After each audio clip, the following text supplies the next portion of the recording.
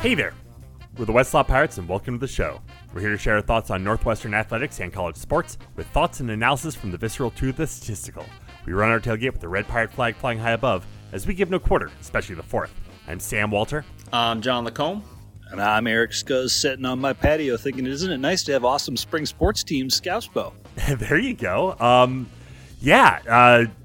Great weekend for Northwestern spring sports. We had softball getting it done in the Evanston Regional, going down to Tuscaloosa to take on Alabama in the Super Regional. We'll talk about them in just a second. But, lacrosse, Final Four, knocking off Loyola Maryland, in 16-6. It was, it wasn't much of a game. Cats just got it done, taking care of business, and then heading down to Cary, North Carolina, where they will be taking on Denver. Denver upsetting North Carolina 5-4 in the quarterfinals there. So it's pretty much chalk, except for that one upset. But number 1 Northwestern, number 5 Denver, and then on the other side, number 2 Syracuse, number 3 Boston College. Two teams we've seen already. But let's get into this Final Four here a little bit. I mean, we should hit the Cats' performance this past Thursday a little bit against Loyola Maryland. I mean, I think we talked to Noah Kaufman on the podcast last week. I think one of the most important things Noah talked about was the way in which Michigan challenged Northwestern, held Northwestern in check, forced them to take long shots, slowed down the game, reduced the number of possessions, and as a result, there was a very, very tight, round of is that a round of 16 game, I guess. Noah also talked about how difficult it is for teams to do that. That's a really hard thing to do. And Loyola Maryland was not able to do that. And Izzy Skane absolutely took over that game. It was interesting because afterwards she talked about how during the Michigan game she felt like she should be doing more, and it really energized and motivated her to come out and just blister Loyola Maryland. Yeah, to say the least. Loyola scored 6 goals. Izzy Skane scored or assisted on 10 goals. So it was.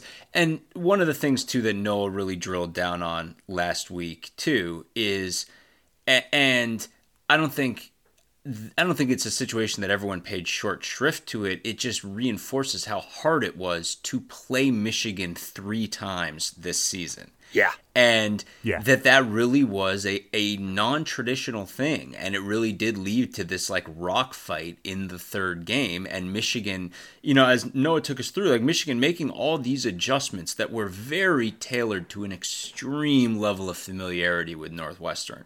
And with that said, there's definitely part of you, right, that's going, all right, well, this was really close, and Loyola does only have 2 losses on the season, and, Lord have mercy. This one was over. It felt like it was over immediately. By the time everyone was checking in and locking in on the game, Northwestern was up by a couple of goals. They never looked back. It was 10-3 at the half. It was an evisceration. And, right, to Scuzz's point, Skane absolutely led the way, and it was still, though it was the team effort. I guess Radigan, her numbers over the Michigan game and this game have been a little bit down from what we've been used to, but that seems like these are small issues. Overall what you saw was this team absolutely assert its dominance with all of the players you're used to seeing assert dominance. Kuykendall had an awesome game. Elle Hansen had an awesome game. It's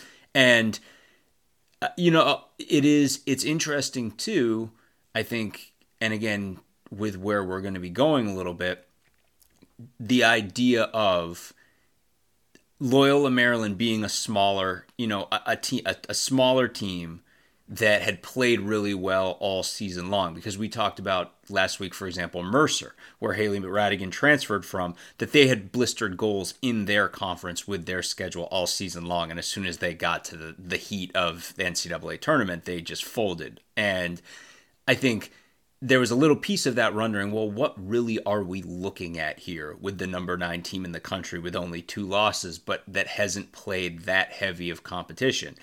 And what we saw was just a total talent disparity, and the Cats just rolled. And I think now what we're going to see is how do those same kind of rules apply to a Denver team that I don't think anyone saw really upsetting North Carolina. But suddenly is a team sitting there undefeated with what now looks like a really good resume, but that played way out west. And again, we're going to try to calibrate and see what that means exactly. But before we get too into Denver, I want to hit on, this is, if like not counting 2020, during which the season did not actually occur, this is the fourth straight Final Four appearance for Northwestern, which I think gets lost in the fact, we got so spoiled by those consecutive championship years, and then a team that got knocked out in the quarterfinal, knocked out in the second round, knocked out in the second round, knocked out in the quarterfinal during the 15 to 16 years. But so it's been a while since the Cats have notched a championship, 10 years in fact. But 4 straight Final Fours is nothing to sneeze at, and I just think it's worth celebrating.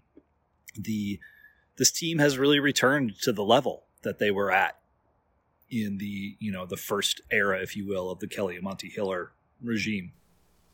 Yeah, and bringing every bit of the heat offensively. I mean, 38 shots in this game. I mean, it's funny, we talked about that one of the differences against Michigan in the third game was the fact that the defense was so good, and Michigan turned it over so many times, and that was what allowed this team to kind of still get through. But then it was like at Loyola, you just saw it's like the battle station that we all know.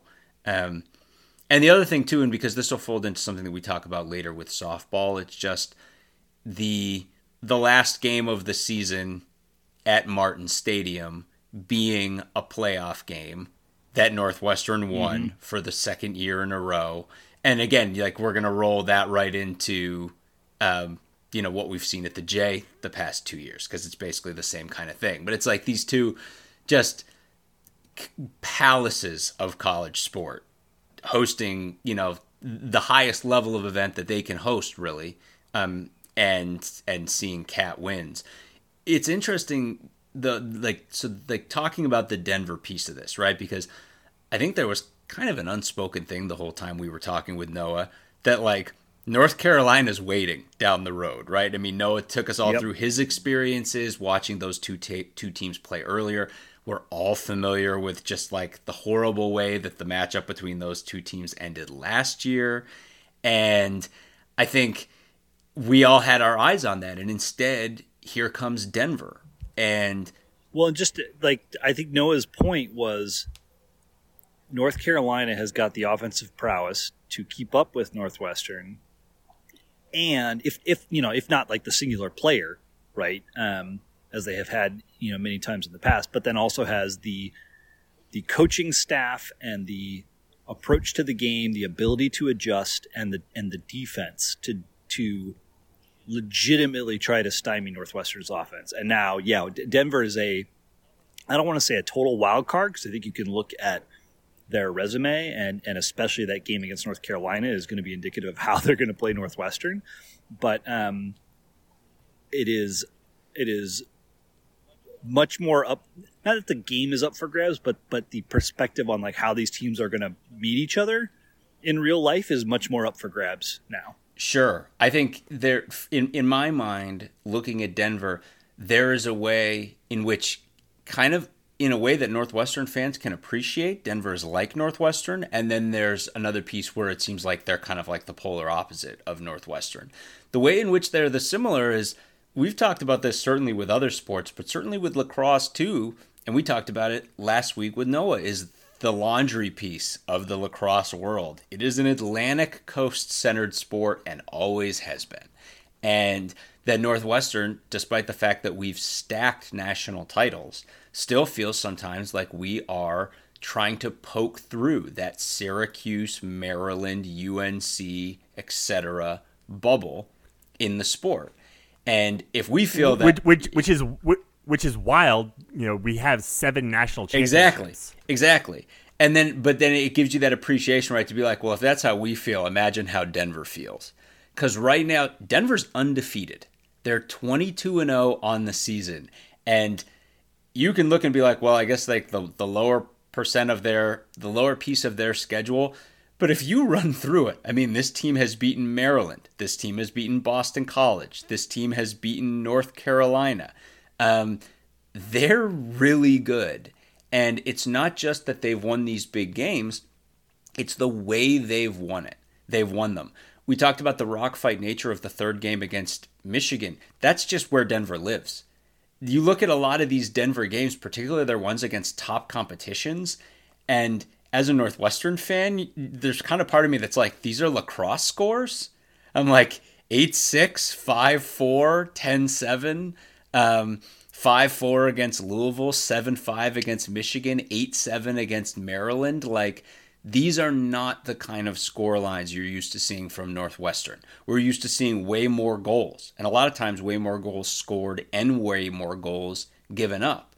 But it's obvious Maryland is really comfortable living in the low-scoring games decided by the tight margins. Denver, sorry. Denver, not Maryland. Denver, I'm sorry. Denver's really comfortable living with close games, tight margins, low scores. And I think you can look at North Carolina, and it is very clear they got the exact game they wanted against North Carolina. And that makes you a little nervous, because it's like, obviously, again, Northwestern 38 shots against Loyola, but Denver is, they have a particular type of game that they want to play, and they're going to try to throttle things down and lower the score. Yeah, I mean, you're just looking through Denver's schedule this year. A lot of low-scoring games. I mean, they have their high watermark for the year is a 23-6 win over Xavier. They scored 19 against Butler, 17 against Villanova. I mean, these are not necessarily teams that you're saying, oh, this is the murderer's row. But as you said, they did beat Boston College. They did beat Maryland. They beat Michigan. They have quality wins. No, absolutely they do. I think what's interesting is conspicuously absent from their schedule this year are Northwestern and Syracuse. Undeniably the two best offenses in college lacrosse. At the same time, those wins over BC, Maryland, and Michigan are extraordinarily impressive. I'll note last year they lost. So last year they were 18-3. They lost to BC twice, once in the regular season and then once in the NCAA tournament.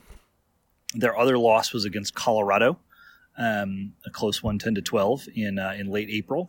But they notched wins over Stanford, Vandy, Michigan, UConn twice. Just, those are the ranked teams on their schedule last season. So this doesn't feel dramatically different. Their coach is named Liza Kelly. She played at Delaware back in the 90s. I haven't looked this up, but I think maybe she played with Kelly Monte-Hiller on the national team from 97 to 01. That feels like the right era for Kelly Monte-Hiller. I could be wrong about that, but interestingly, not a team that has seen Northwestern, not a team that Northwestern has seen. This is going to be a very, very interesting challenge and certainly a great opportunity for Denver. I mean, they are clearly playing the role that Northwestern played in the aughts, right?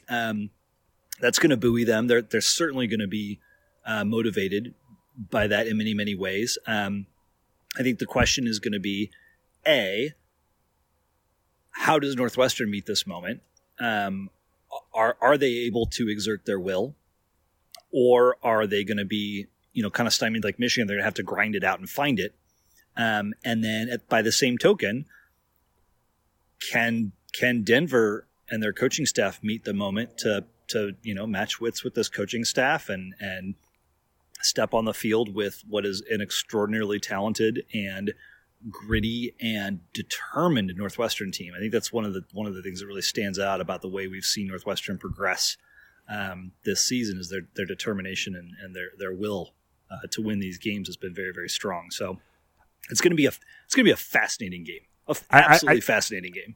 I want to make two other points. One, in regards to Denver, they have not given up They have not given up 10 goals in a game this season. Yeah, I was looking at the same thing. 14 of their 22, they held the opponent to 6 or less goals. Like, they're just great on D.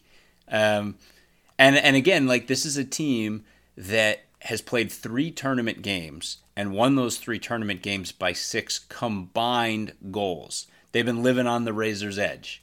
But again, like they are, and it's that weird situation that in the eyes of Denver, Northwestern is absolutely Goliath and absolutely a blue blood, which is really weird for us to be thinking. But like, Denver is the team coming in feeling disrespected here. They're the team thinking like, what do we have to do? We've beaten all comers this year.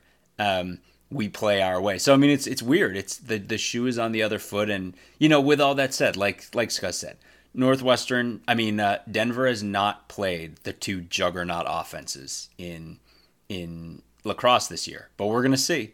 I mean, it's a fascinating thing, and it makes you a little nervous, but I guess we should all come back to the way that Northwestern has played pretty much from the second half of the season on, and the way they played last week, and that if they bring that, I don't see how that's not enough. It's funny because I specifically asked Noah about this, right? Of like, does it hurt Northwestern at all that the 5 of the last 8 teams or last 7 teams have all played the Cats, and his point was like, well, yeah, it's kind of good for both sides, right? In a way, in that it's hard to simulate what Northwestern does in practice. If you've seen them live, that's a boon to you, but by the same token, Northwestern benefits from having seen some of these teams. And this, we all thought it was going to be North Carolina and then either Syracuse or BC. So, 2 opponents in a row that Northwestern played during the regular season. And it's not going to be. It's this complete unknown against Denver. And should Northwestern prevail, they get to play a BC or Syracuse who has not seen the fully armed and operational Northwestern battle station with Haley Radigan, because she was not on the field those first 4 games of the season. So just should be a really fun Final Four. I want to make one more point before we move on. To the best what I can see, so Izzy Skane currently sitting on 89 goals this season. In striking distance for the all-time single-season goal record, which, from what I can tell, is 98. Oh, that seems very gettable. Extremely gettable. Yeah, but again, it's like it's just how close. I mean, it depends on the tenor of this game, right? I mean, if Northwestern gets off to a running start the same way they did against Loyola. I mean, again, it's like Loyola. You can look, and Loyola played a low-scoring rock fight game against Syracuse that they barely lost, right? And then Northwestern just blew the doors off them. So if Northwestern plays the kind of game that they want to play, she's going to be looking really good for that record potentially in a national title game. Friday afternoon, 2:00 Central Time. Catch it on ESPNU. So we'll be able to watch that, and then see what happens. See if we can ride it into the championship game on Sunday. Man, there's a lot happening on Sunday, isn't there?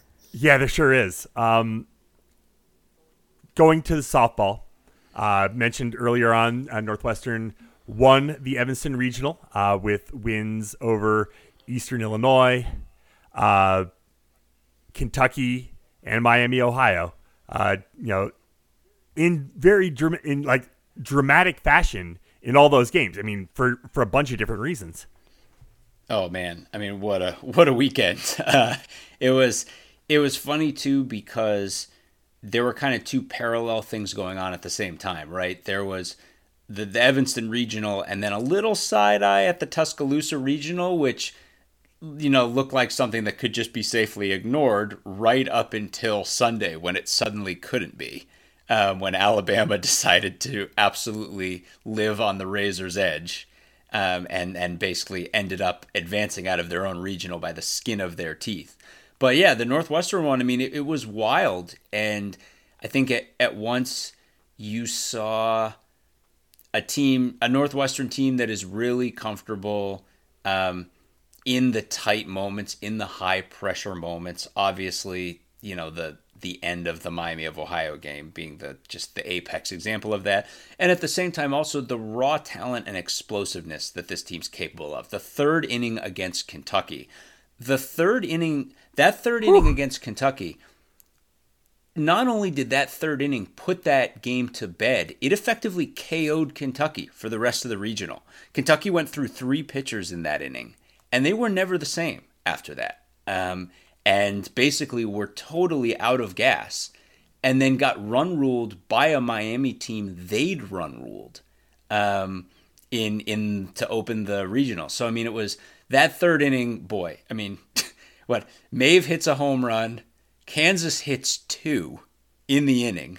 It feels like everyone got a hit, and it was just an incredible offensive explosion. But yeah, it really was. I mean, we were chatting with each other on during the course of the game about during the course of the Miami game, trying to figure out like the Miami Kentucky game. I'm sorry, trying to figure out like, God, what is going on with Miami? And I observed that their pitcher Sullivan had pitched the last 3 2/3 innings against Northwestern, and then had started the game against Miami several hours later, and like, gosh, that's got to be kind of hard. And then happened to look over at the Miami box scores and realized that Brianna Pratt had pitched like 14 straight innings with like not even missing a beat or letting up a single run. So I was like, I don't know, like who knows if it matters or not. But no, I think you're right, John. Like that inning broke Kentucky, and I'll be honest, like what stands out so much to me about. And it stood out all season. It goes back to the very first conversation we had to kick off the season with Sydney Supley. You've seen this team not just meet the moment in super high pressure situations, but do it with fielding, do it with base running, do it with clutch hitting, and do it with pitching. Every facet of the game. And I'm beating a dead horse that I've been talking about for weeks now on the podcast, but it is so compelling to see a team that can win in so many different ways. And it was the bats, right, that came to bear against Kentucky. And then, the comeback against Miami to not only tie it, but then take the lead. And then all of a sudden, Williams facing one out with the bases loaded to end that game. You've just seen so many different players come up in critical moments in different facets of the game, and that is the strength and the heart of this team, and it's awesome. It's going to be really exciting to see how they play against Alabama in the Super Regional. And that Alabama team is interesting because their star pitcher got hurt. I mean, we were talking with Noah, and their star pitcher was hurt, but they had someone else come in who hadn't played much most of the season. She played early in the season, but hadn't played. But she stepped in and really kind of shut the door and got Alabama through that second game. Like we said, by the skin of their teeth. Middle Tennessee State beat them to start the day on Sunday, and then Middle Tennessee State lost 1-0 and had a runner on first with another, with 2 outs and someone up to bat. And again, right, like you said, like Alabama's pitcher pitched a heck of a game, but that was one swing of the bat from putting one over the fence, and then Northwestern would have been hosting a super regional. So I mean, the margin was that close. But like Scuzz said, despite all the the amazing moments, the amazing hitting, Williams is the starting place. You get 2 different pieces of it. One, you get a classic Danielle Williams wire to wire against Eastern Illinois, where it was like Northwestern didn't have the greatest offensive outing, and it never felt like it mattered at any point. Danielle was just in absolute control, just an utterly dominant performance.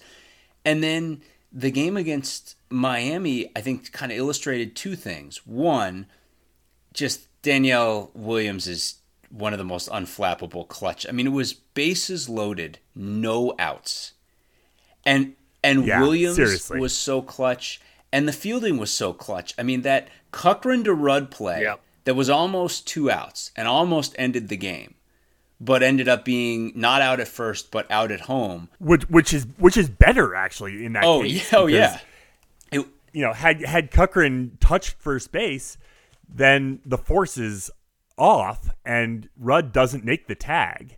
So all of a sudden, that's a tie game. Right. But, I mean, it was just such clutch fielding and just like for me, a terrifying moment. I had been listening to the WNUR broadcast. I was outside getting a bunch of stuff done, and I had to go sit in a chair, and I was like paralyzed I was like, this is absolute. And then just to hear them work their way out of it. So, I mean, there's that. It's just like, we obviously know just the steely-eyed nerve of this team is always just incredible. But then there's the other piece that we talked about too. It's the piece that led up into this whole season. We talked about with Noah, that led into the tournament, the regional, and you saw it here, which is because of the overall depth of Northwestern's pitching staff, Danielle Williams had a lot less miles on her arm coming into the postseason. And so you can see that obviously in a clear way with a game like Eastern Illinois. But then you also see too, like, the value of having a quality extra arm. Now, Lauren Boyd had a rough outing against Kentucky, but she had a very good outing against Miami. Gave up 2 runs. Williams gave up 2 runs. And they both worked 3+ innings. And it was a situation where you knew at the end of that game, you had a fresh Danielle Williams. And that if things had gone the way we didn't want them to go in Game 3, you know that Danielle was going to be able to go in Game 4. And those kind of things are just so valuable, especially heading into, a Tuscaloosa Super Regional where Danielle's going to be pitching a lot of innings. Probably not the ridiculous outing we saw in Tempe last year, where it was like, that was superhuman. But you're going to see a lot of miles. And yeah, it's just, were these games blowouts? No. But is this team everything, so clutch and capable of doing everything necessary to win? Yes, they are. It will be so interesting this next weekend to see how Alabama's pitching staff shows up. So you guys alluded to it already. Montana Fouts is their ace with 16 bullets. 213 innings pitched this year. That's over half of the total innings that Alabama has pitched entirely. 23 complete games. She's 23-9 overall, like great ERA, great whip, et cetera, et cetera, et cetera. Like, she is their ace. Injured in the SEC tournament. Did not play this past weekend at all. Who knows if she's healthy coming into the next weekend? If she does not play, it's still going to be interesting. So Alex Saltar is the one who did the most heavy lifting for Alabama this past weekend. But they also have a younger player named Jala Torrance. Now, she only pitched like 81 innings this year. She's a junior, so she's experienced, but she has much better stats than Saltar. So it'll be just very interesting how they leverage their pitching staff. They've got a 4th pitcher, Lauren Esmond, that came in to win. I think Torrance pitched the last game against Middle Tennessee. Saltar pitched the first and some of the second, and Esmond came in off and on. An ERA of 2.7, 3.0 is dramatically different from Montana Fouts at 1.4. It just totally changes the calculus for the Cats. So that's going to be the number one fascinating thing to watch going into Game 1 is on Friday, correct? Yes. Game 1 Friday night. Friday at 7 o'clock Central. Saturday, 8 o'clock Central for Game 2. And then Sunday, TBA if necessary. We don't have a time for that one yet. But, hey, this year we theoretically won't be staying up into the wee hours of the morning because these games are in the Central Time Zone, folks. We're not looking at West Coast. I was thinking the same thing. It takes a lot it says something about last year that I'm looking at that 8 p.m. start time on Saturday and being like, that doesn't seem so bad. It won't be like 1 a.m. Well, again, like Scuzz said, furiously knocking wood. Who knows how this is going to go? But yeah, Alabama, I mean, this is a team that hung 12. They played Middle Tennessee 3 times in the Tuscaloosa Regional. They hung 12 on them the first time they played, and they scored 2 combined runs in the next 2 games. So it's an offense that can run really hot and run really cold. And you hope that with Danielle out there, that'll be the question. The question is the plan to just ride Danielle, or is Lauren Boyd going to get the start? I mean, she got the start twice in the Evanston Regional, and we're going to see. So, yeah, it's all fascinating. And circling back to what we talked about before, Friday and Sunday are absolutely wire-to-wire ridiculousness this weekend. You've got 2 potential, with a national title on the line and a trip to the College World Series on the line, you've got, you're going to have 2 games in 2 days on both Friday and on Sunday. Potentially, knocking wood. Certainly on Friday. Yeah, absolutely on Friday, and we'll see what happens on Saturday. But it could just be 1 game Saturday, 1 game Sunday, boom, boom, and we're off. But yeah, sprinkle a little Monaco and Indianapolis 500 on top of it, and Memorial Day too.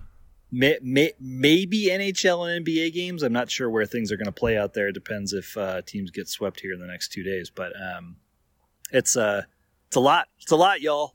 Yep. In a very good way. Yeah, for sure. If you or a loved one is seriously injured by someone else's negligence, hire Kent Simpson of the Simpson Law Group. After over a decade prosecuting murder cases in Chicago, Simpson opened his own firm focused on wrongful death and personal injury cases. He specializes in car, truck, motorcycle, boat, and other transportation accidents, as well as construction accidents, medical negligence, slip and falls, product liability, and more.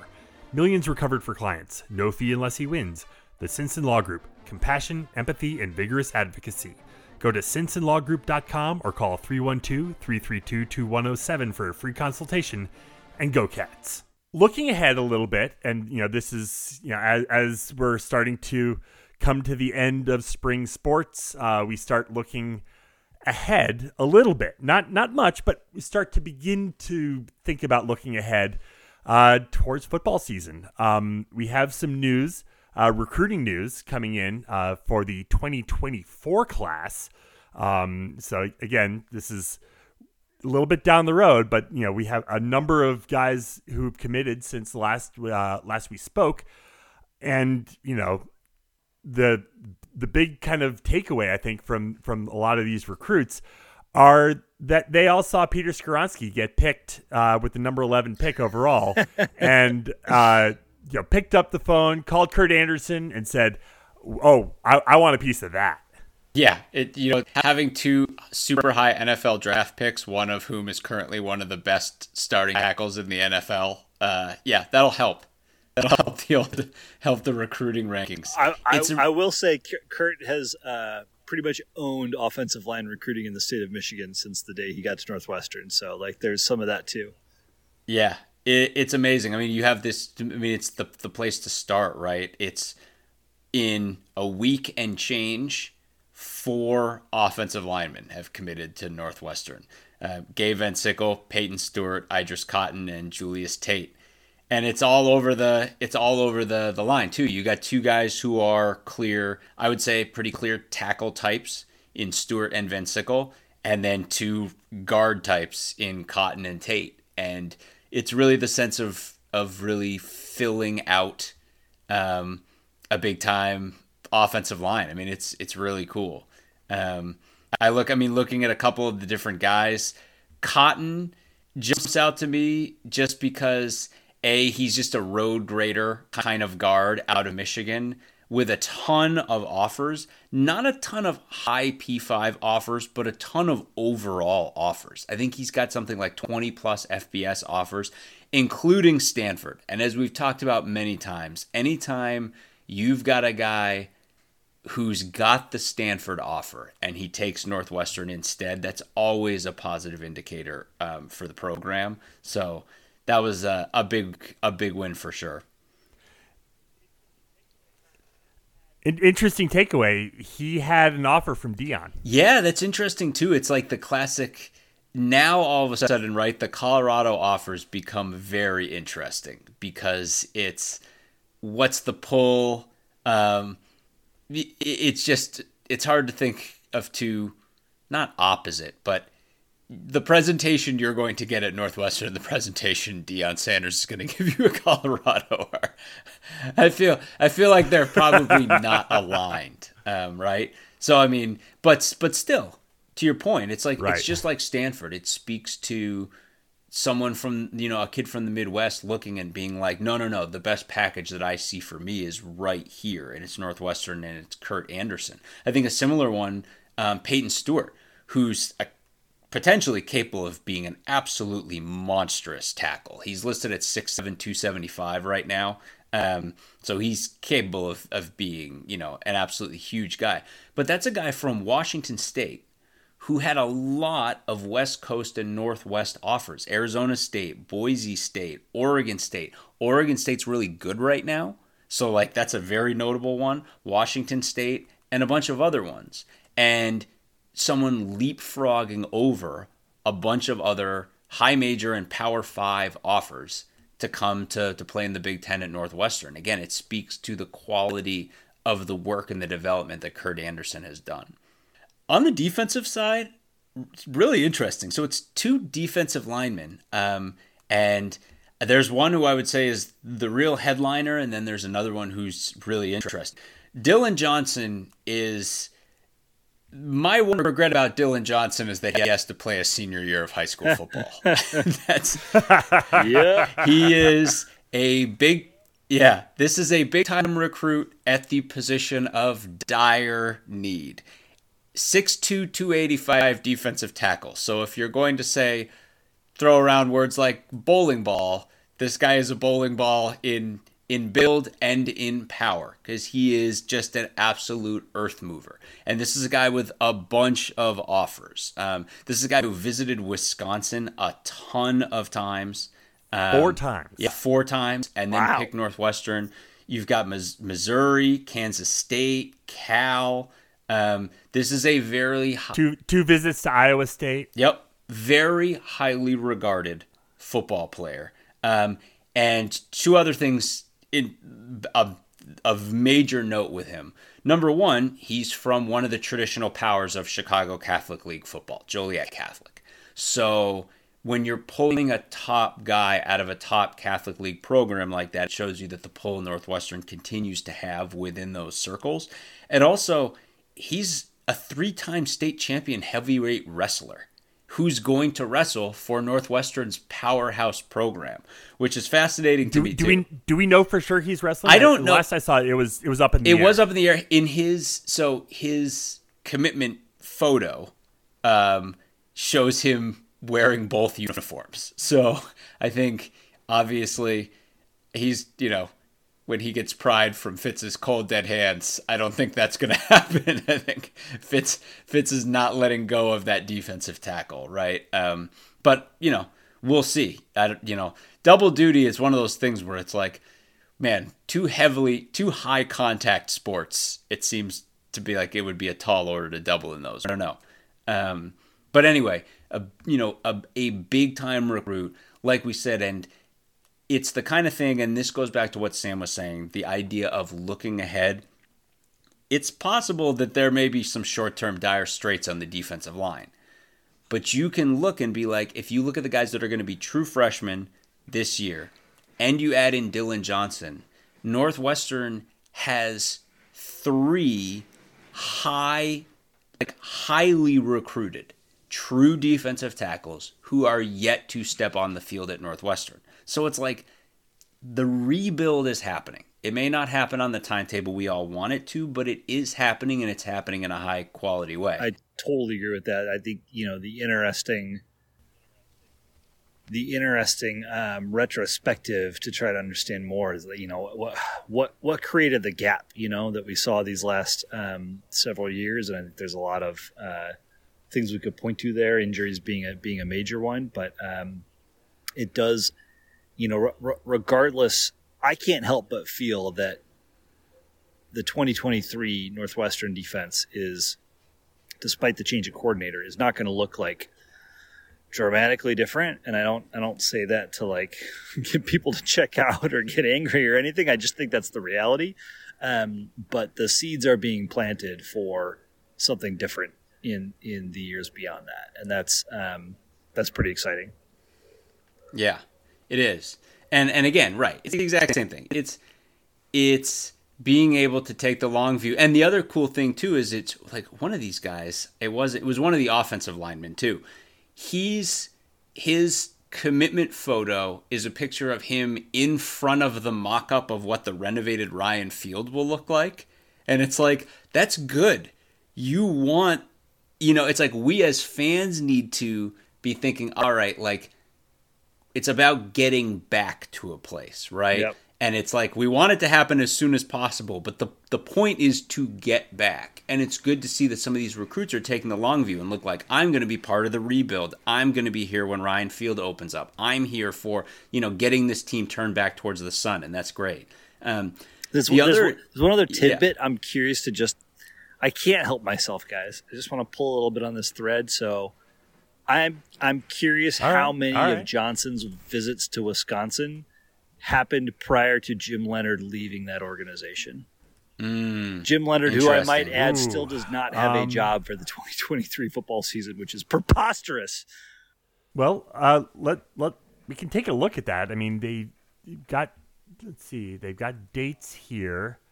Let's see. June 2nd, April 6th, March 25th of this year, and then October 22nd. Yeah, maybe not. All right, so those are all 3 officials since. That's just one. Yeah. That's one when Leonhard would have still been there, because it was announced that he was leaving in yes, January, February timeline. So interesting.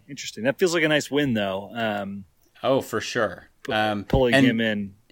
Yeah, and it's like, and then juxtaposing that on the defensive line with Northwestern's other recent defensive line signee, who has the classic look of the classic project / diamond in the rough Northwestern guy. Callan Campbell is so interesting.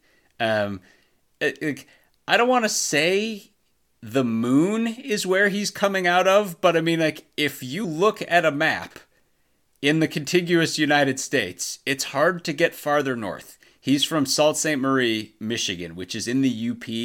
And not only is it in the UP, it's up in the UP. It's on the Canada border. And this is someone he's coming out of a region that almost no one comes out of. Not that plays FBS football. And we are, it's us and Air Force are his only FBS options. And he's got Army, Columbia, and Youngstown. So that's a lot of academic options. But this is a guy who, again, he's 6'4", 245, and it's hard to know what a guy like that can be. He's playing, he's in a place where he's not playing a level of football that's remotely comparable to what most of the rest of the nation is playing. It's like a project.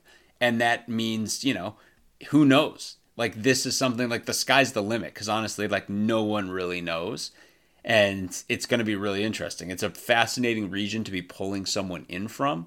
And a fascinating development. I mean, this is a guy who you have no idea. He could grow another inch. He could gain another, 40 pounds. And it's just super interesting. So it's recruits of all kinds, but another solid, it's the same as last year, right?